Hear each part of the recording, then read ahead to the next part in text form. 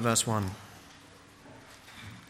How good and pleasant it is when God's people live together in unity.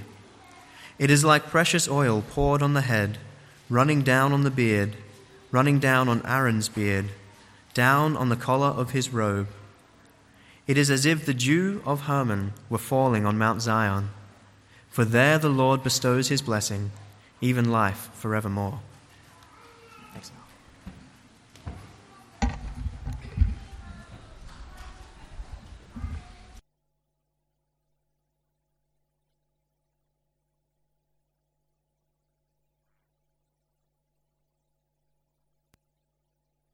If you're on holidays, just passing through, it's lovely to have you here. For those who are regular, just so you know, I'm off on leave for a couple of weeks from today. So if you need to get in touch with someone, just get in touch with any of the elders. That's fine, and they'll probably be able to help you. But as we come to God's Word, let's take the time to pray and ask God to focus our minds and hearts. Heavenly Father, we thank you that even though these words were written thousands of years ago, that they still speak, that you still speak through them by your powerful Holy Spirit. Lord, thank you that in them we discover about ourselves and about you and your word. And Lord, we discover precious things about your beloved Son, Jesus Christ. And Lord, we ask that as we think about these words this morning, that you would help us to see all those things, to grow in our knowledge of you and our faith and our trust in Jesus. In whose name we pray. Amen. Well, it's sad, isn't it, today that it's Eric and Emmy's last Sunday with us. They've been part of the church for a long time. I don't know how long it's been, actually. I neglected to ask when I saw them the other day. They probably too long. I think we can all agree on that, Ben. But they've made lots of friends, haven't they? And they've been friends to many people along the way in the time that they've been here. It's always sad to say goodbye to people. We've said goodbye to lots of people actually this year, as I was thinking about it. Dan Peterson left earlier in the year. We said farewell to a number of volunteers from Worldview. More recently, we said farewell to Scott and Hannah, who'd been with us for about 9 months, I think it was. We said goodbye to Marty and Erica, to Jill. Jin Hyuk and his family have gone back to Korea in the last month or so. We said goodbye to lots of different people. And it's always sad, isn't it, to see people who've been part of us, fellow Christians, fellow travellers along the way. It's always sad to see them move on. But I suppose that the flip side of that is that if it's sad when people leave, it means that their presence here has been a source of great joy and actually great encouragement and great fellowship. The sadness of separation is often the fruit of, if you like, the deep unity and fellowship that we have in the gospel. It's because we're united in Christ, and by the Holy Spirit, that leaving and that separation is hard.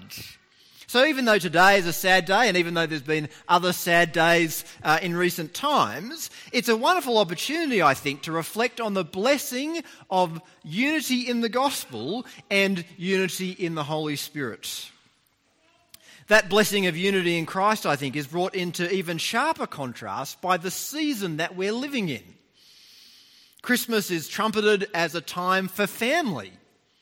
It's trumpeted as a time when people get together with friends. But for many people, it's one of the hardest times of the year. People have to meet with family members that they struggle to get on with, people that they haven't seen for years and years perhaps, or for the entire past year. Old wounds are brought to the surface again. People face the pain of loneliness. There's no one for them to share Christmas with. I've heard that admissions to mental health services and things like that increase over the time of Christmas because people don't want to spend the time at Christmas alone. But here in this psalm, there is a picture of great unity. It's this picture of great unity among the people of God. And I guess as we look at that, we have to acknowledge that unity is not always there, that it's not always like this. But what this psalm does, I think, is to show us what unity can be like. At its best, what the unity of the people of God is really like. What then is it like? What's it like when there's unity? Well, first of all, it's good and pleasant. Verse 1, how good and pleasant it is when brothers live together in unity. Although the psalm is talking about brothers, it doesn't only mean a literal brother or even just a family member. It's a bit like Shakespeare's Henry V. His speech at the Battle of Agincourt. What did he say? We few, we happy few, we band of brothers.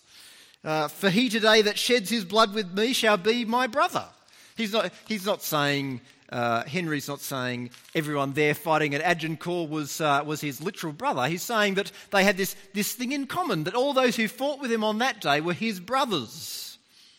And here in the Psalms, that's what brothers means. It's the people of God. People have this thing in common, this thing that they share together. It's not just the men, but it's all the people of God, all the people who share this common love and trust in the God of the Bible. What's it like when God's people are united? It's good. Now, good, I think, seems like a bit of a plain word, doesn't it? I mean, if you were going to describe something, you'd probably hope for something better than good. Good can mean all kinds of things. It can mean merry, pleasant, desirable, beautiful. It can mean morally good as opposed to evil. But maybe the best understanding for it here picks up on how it's used at the beginning of the Bible in Genesis. When God creates the world, he looks at the world that he's created and he just describes it as good. It was a good world. It was everything that he had intended it to be. It was everything that it was designed to be. It fulfilled its purpose perfectly.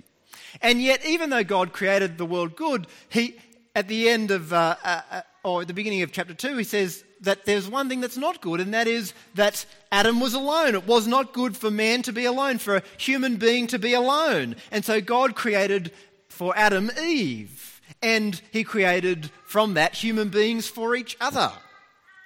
And this psalm, I think, is reflecting on that. It's not good for us as human beings to be alone. We were created to be together. It's not good for us to be alone, but then it's also not good for us to be together, but kind of divided and fractious and opposed to each other. But to be together with God's people and to be united is to be everything that we are intended to be. It's to enjoy the heights for which we were designed. To live as God created us to live in unity with each other is deeply satisfying. I don't know if you've ever tried to bash a nail in with a pair of head shears or something like that, you know what they always say, use the right tool for the right job. But, sometimes you've got to do what you've got to do. But what is it like when you try and do that? It's frustrating and it doesn't work. But when you use a pair of head shears for the right job, you get them out and you get going on your bush in the backyard.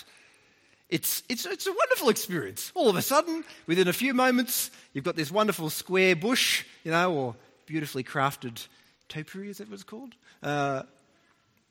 It's a deeply satisfying experience to use a tool for the purpose for which it was intended. And in the same way, when we live as deeply united people, it's a satisfying experience because that is how God created us to be. He created us to be in fellowship with each other. He created us to love each other deeply from the heart. It satisfies, when we do that, it satisfies a need which is knitted into the fabric of our being. What is unity like? It's good. It satisfies us deep down. But the writer says it's also pleasant. Like good, in a world charged with entertainment, pleasant can seem a bit dull, doesn't it? Entertainment is kind of frenetic, but pleasant is kind of sort of a bit meandering. But I think in a world charged with entertainment can be exhausting. But unity is not like that. Unity is not entertaining, it's not exhausting, it's pleasant and delightful, it's refreshing and reinvigorating. It's like taking a picnic beside a kind of a gentle stream. The silence of the world is punctuated only by the sound of water and the calls of the birds in the trees. The trees are in blossom, and the deep green colour, or that really light silvery shade of the leaves, is offset by the colours of the flowers. It's like meandering along a coastal track, and you can see and hear the waves kind of gently rolling in to the beach. The sun is overhead, but it's not scorching. It's kind of just right. The air temperature is moderate. It's cool enough that you're not going to get hot when you're walking around, and it's warm enough that when you stop, you don't get cold. It's just everything. It's just one of those days that just is really pleasant. And the writer is saying that's what unity is like. It's just deeply satisfying. Everything falls exactly into place. So refreshing, so wonderful. All is right with the world, even just for a moment. And I think experience confirms that. Our experience with Christian unity confirms those realities, that it is good and it is pleasant. When you meet someone who's a Christian kind of in your travels in the shops or on the public transport system or on a plane or something like that, it can be a really wonderful experience. I remember a few years ago I was catching a flight back from Melbourne, and I was reading my Bible on the plane. A lady came up to me on the way out and she said, "I saw you reading your Bible on the plane. I'm a Christian too." I thought, "Oh, isn't that lovely?" We just had a little chat on the way to the fruit bins and went on our way. Some people are off today to TCC, and I think as you think about experiences with Christian camps, one of the most remarkable things is that you can go to these places where you don't know very many people, and yet after just what seems like an instant, you can communicate with people at a very deep level about very profound things. In my time, short time in ministry, I've spoken at a few different camps, and when you go as a speaker, one of the realities is that you probably know almost nobody, right? You may know the person organising it, and maybe then you might not even know them. And so you go to this camp, you don't know a single soul, but it's so encouraging, it's so heartening to meet all these wonderful people who share their lives with you. Ask deep and difficult questions. This is a situation in my life. What on earth should I do with this? This is the tragedy that I've experienced in the last year. These are the blessings that God has shown me in that. It's remarkable. People that you've never met before may never meet ever again in this life. And yet there's this deep unity, camaraderie.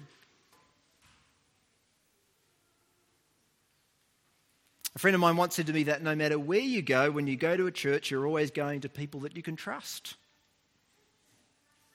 And it's true. It's remarkable how open you can be with people who share that unifying work of the gospel and the unifying work of the Holy Spirit. What is unity like? It's good and it's pleasant. But the psalm goes on to give two other illustrations of what unity is like as well. The first of those is in verse 2. Unity is like precious oil poured on the head, running down on the beard, running down on Aaron's beard, down upon the collar of his robes. In the time when this psalm was written, oil was used for hair and skin care, and I guess it still is, more or less today. It's probably the key ingredient in a fair few things. And people would mix spices, aromatic spices with the oil and kind of use it, I guess, to kind of make themselves smell nice, bit of a deodorant or something like that. And it was a basic act of hospitality when people came to visit your house that you would pour oil on their head. I guess you'd ask first. It could be a bit awkward otherwise. But it was what you did to show hospitality and kindness to someone who came over. It's a bit like I love going to those Japanese restaurants when you go in and they bring out the little bowl and the damp cloth, and before you eat the meal, you just kind of have a moment to just refresh yourself, just feel so sophisticated. Wipe your face, and all that kind of stuff. And it's really pleasant, isn't it? On a hot day or whatever, it's really pleasant just to sit down and prepare for a meal like that. But the picture here, I think, is kind of far more abundant, excessive, if you like, than a sort of a damp cloth in a restaurant. The oil here is pouring off this person's head. There's so much oil that it's pouring off their head onto their beard, down their robes. It's overflowing. It's this picture of refreshment, but it's full on.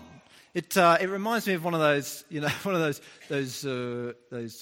tourism ads for the Top End, where the person's standing under the waterfall, just throwing their head around, or coming up out of the water, like the scene in the film where the person's coming up out of the water.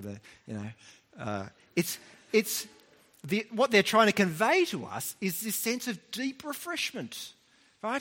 It's pleasant, it's refreshing, it's overflowing. It's a picture of refreshment through rich fellowship and abundant hospitality and love. It's wonderful, I think, to hear those stories of people in the church who show that and who experience that. To hear those stories of people who are constantly inviting people over for lunch or dinner or something like that, constantly sharing their house with people, or people who have no other family or friends around, and to hear that, actually, I was at so-and-so's house the other day. It's like, really? I thought they invited you around? That's really lovely.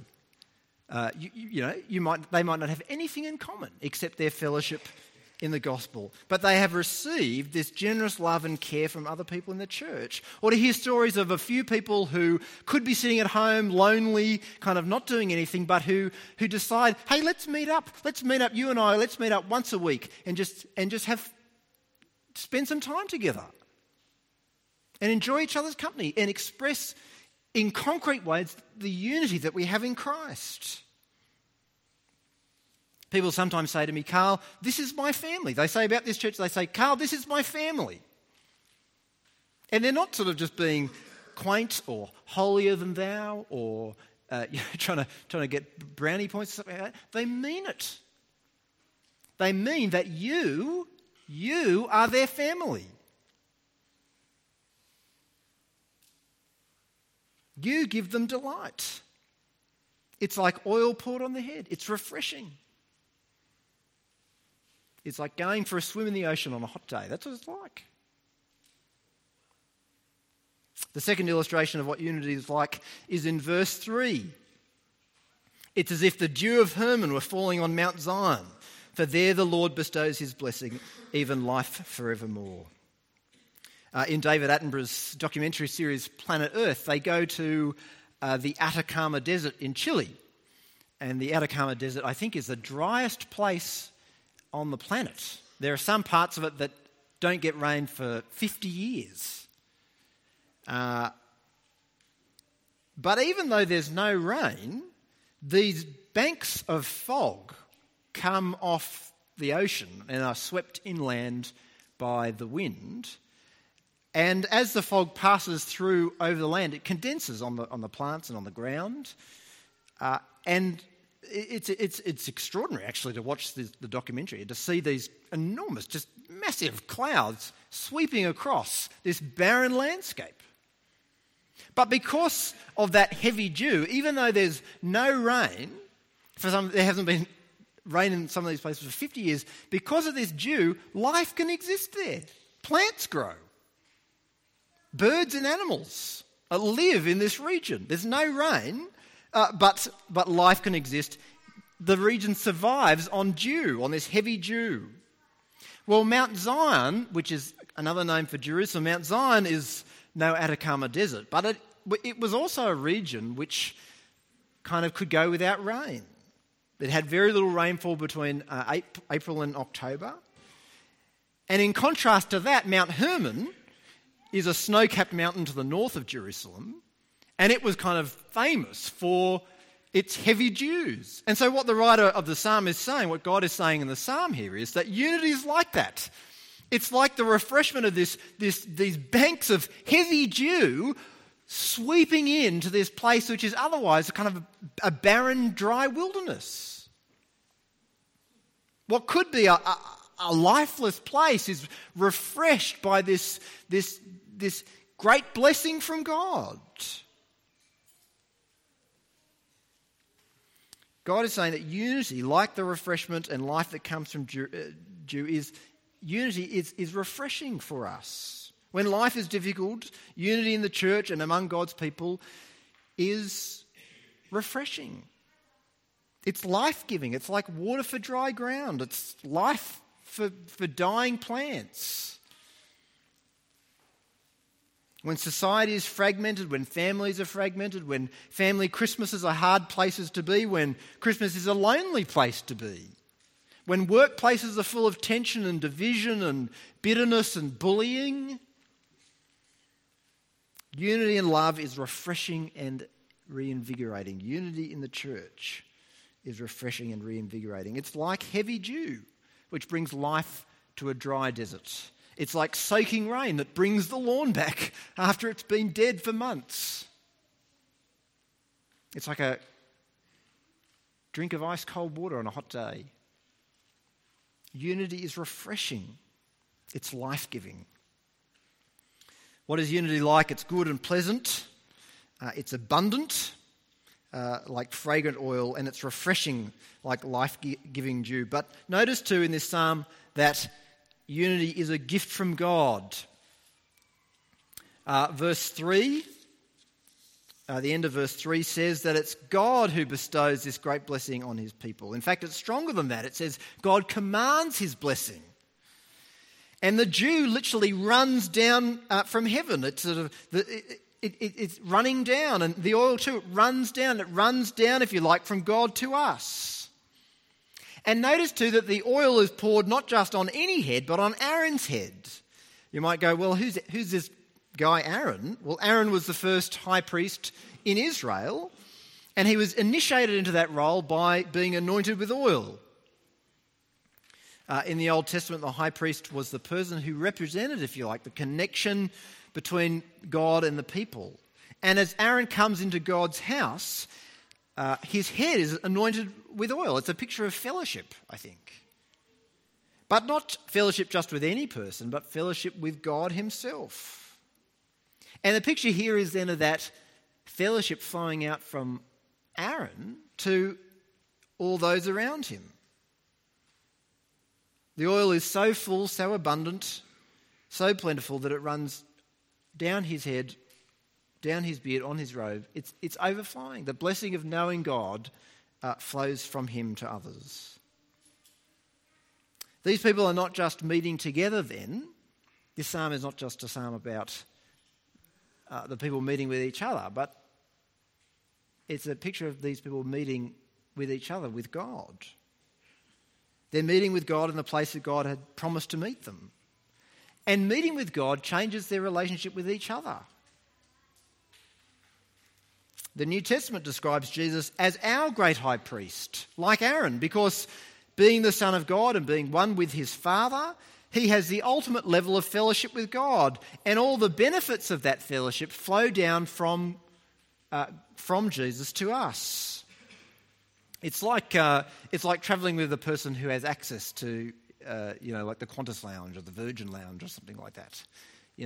You don't get in there because you can go to the door and say, well, I'd really like to come into the lounge. They're not going to let you in. But if you go with the person who has the ticket, and if they give you the guest pass, you get to go in too. And once you're in, you're treated as though you're a member. You can have whatever you want, as much as you want.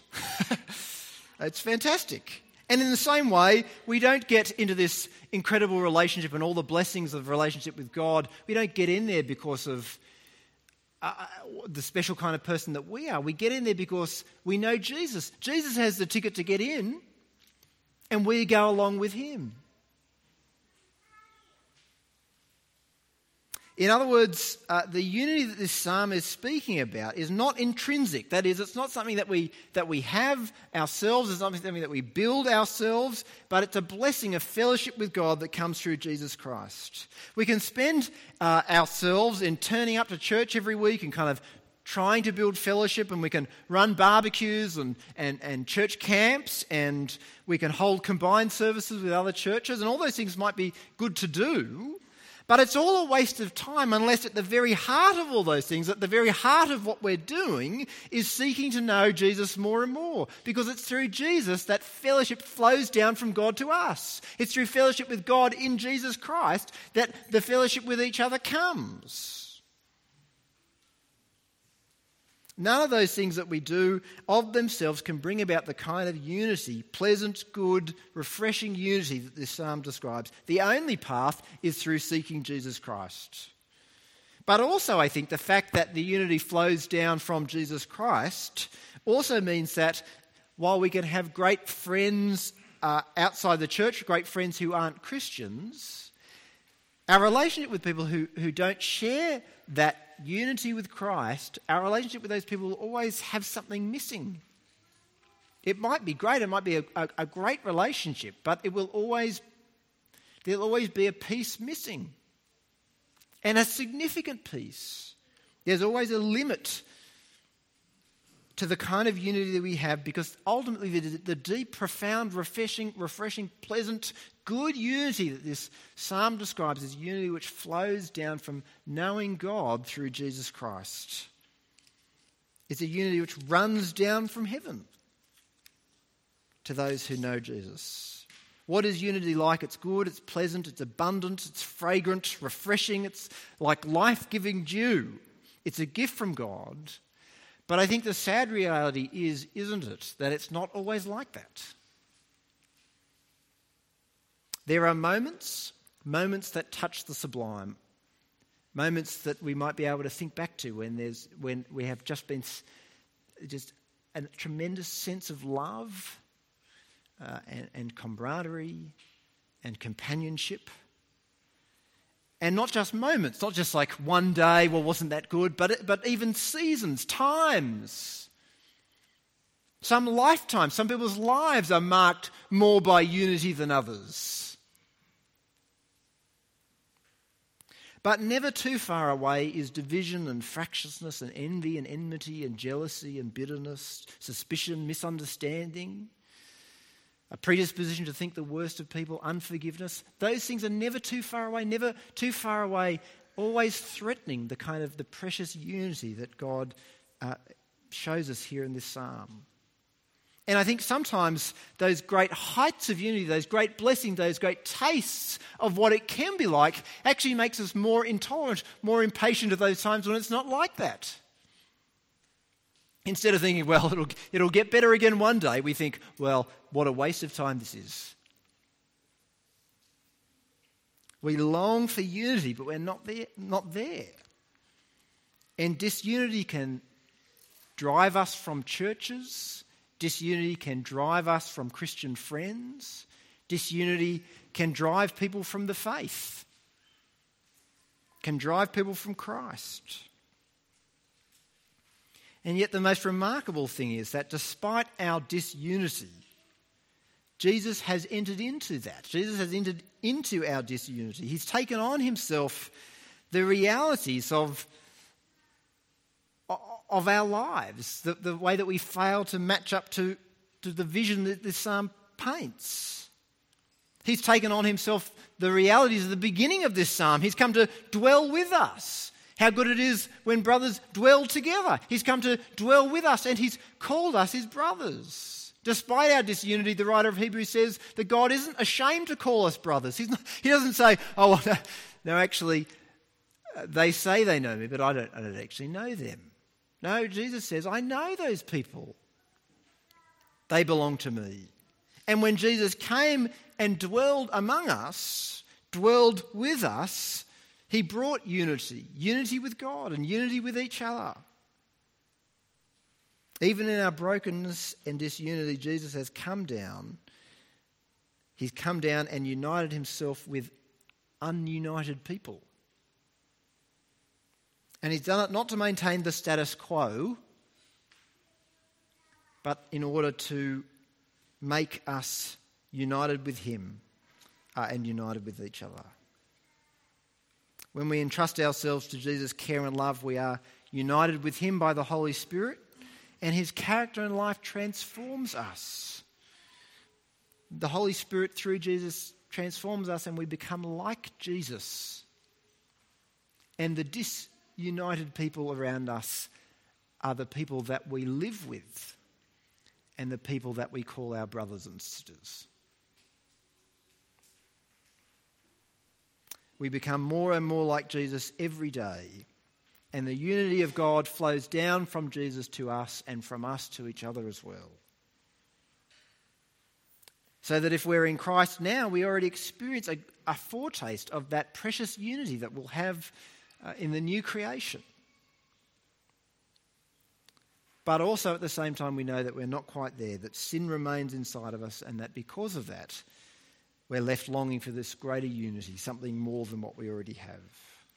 We long for the end of division. We long for peace and love to reign. The worst days among our brothers and sisters in Christ remind us what it is that we need to be saved from: bitterness and division. And the worst days among our brothers and sisters in churches remind us that only God can do it. It's not the church who'll save the world, it's God. But the best days, the very best days of unity and love and comradeship and fellowship, the very best days give us a taste of heaven in the vision of a life to come. Let's pray.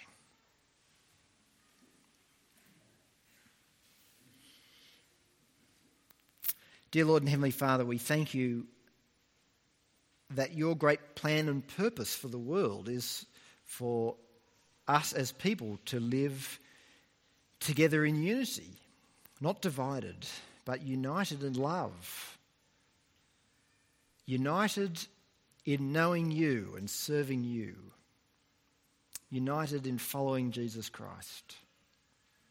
And Lord, thank you that many of us here this morning have been united through faith in Jesus Christ by your powerful Holy Spirit. Lord, thank you that even though there is at times division and disagreement, at times there might be hurt, Lord, thank you that we are united, nevertheless, through faith in Jesus Christ, through a genuine love and a growing love that we have for each other by the great miracle of your work in us. And Lord, we pray that every day, every moment that we live, we would grow more and more to be like Christ, so that we, like he was, would not be ashamed to call our fellow Christians brothers and sisters, but that every day we would love each other all the more and reflect all the more the truth and the reality of the gospel. Lord, we pray for those who don't know Christ and deep down long for the kind of unity and fellowship that is promised through Jesus. Lord, we ask that you would call them to faith in him so that they too might experience the wonderful joys that we have already tasted. And Lord, as we look forward to eternity, Father, we ask that you would spur us on with the hope of a day when division and disagreement will be totally done away with, and we will love each other and love you perfectly once and for all. We ask these things in Jesus' name. Amen.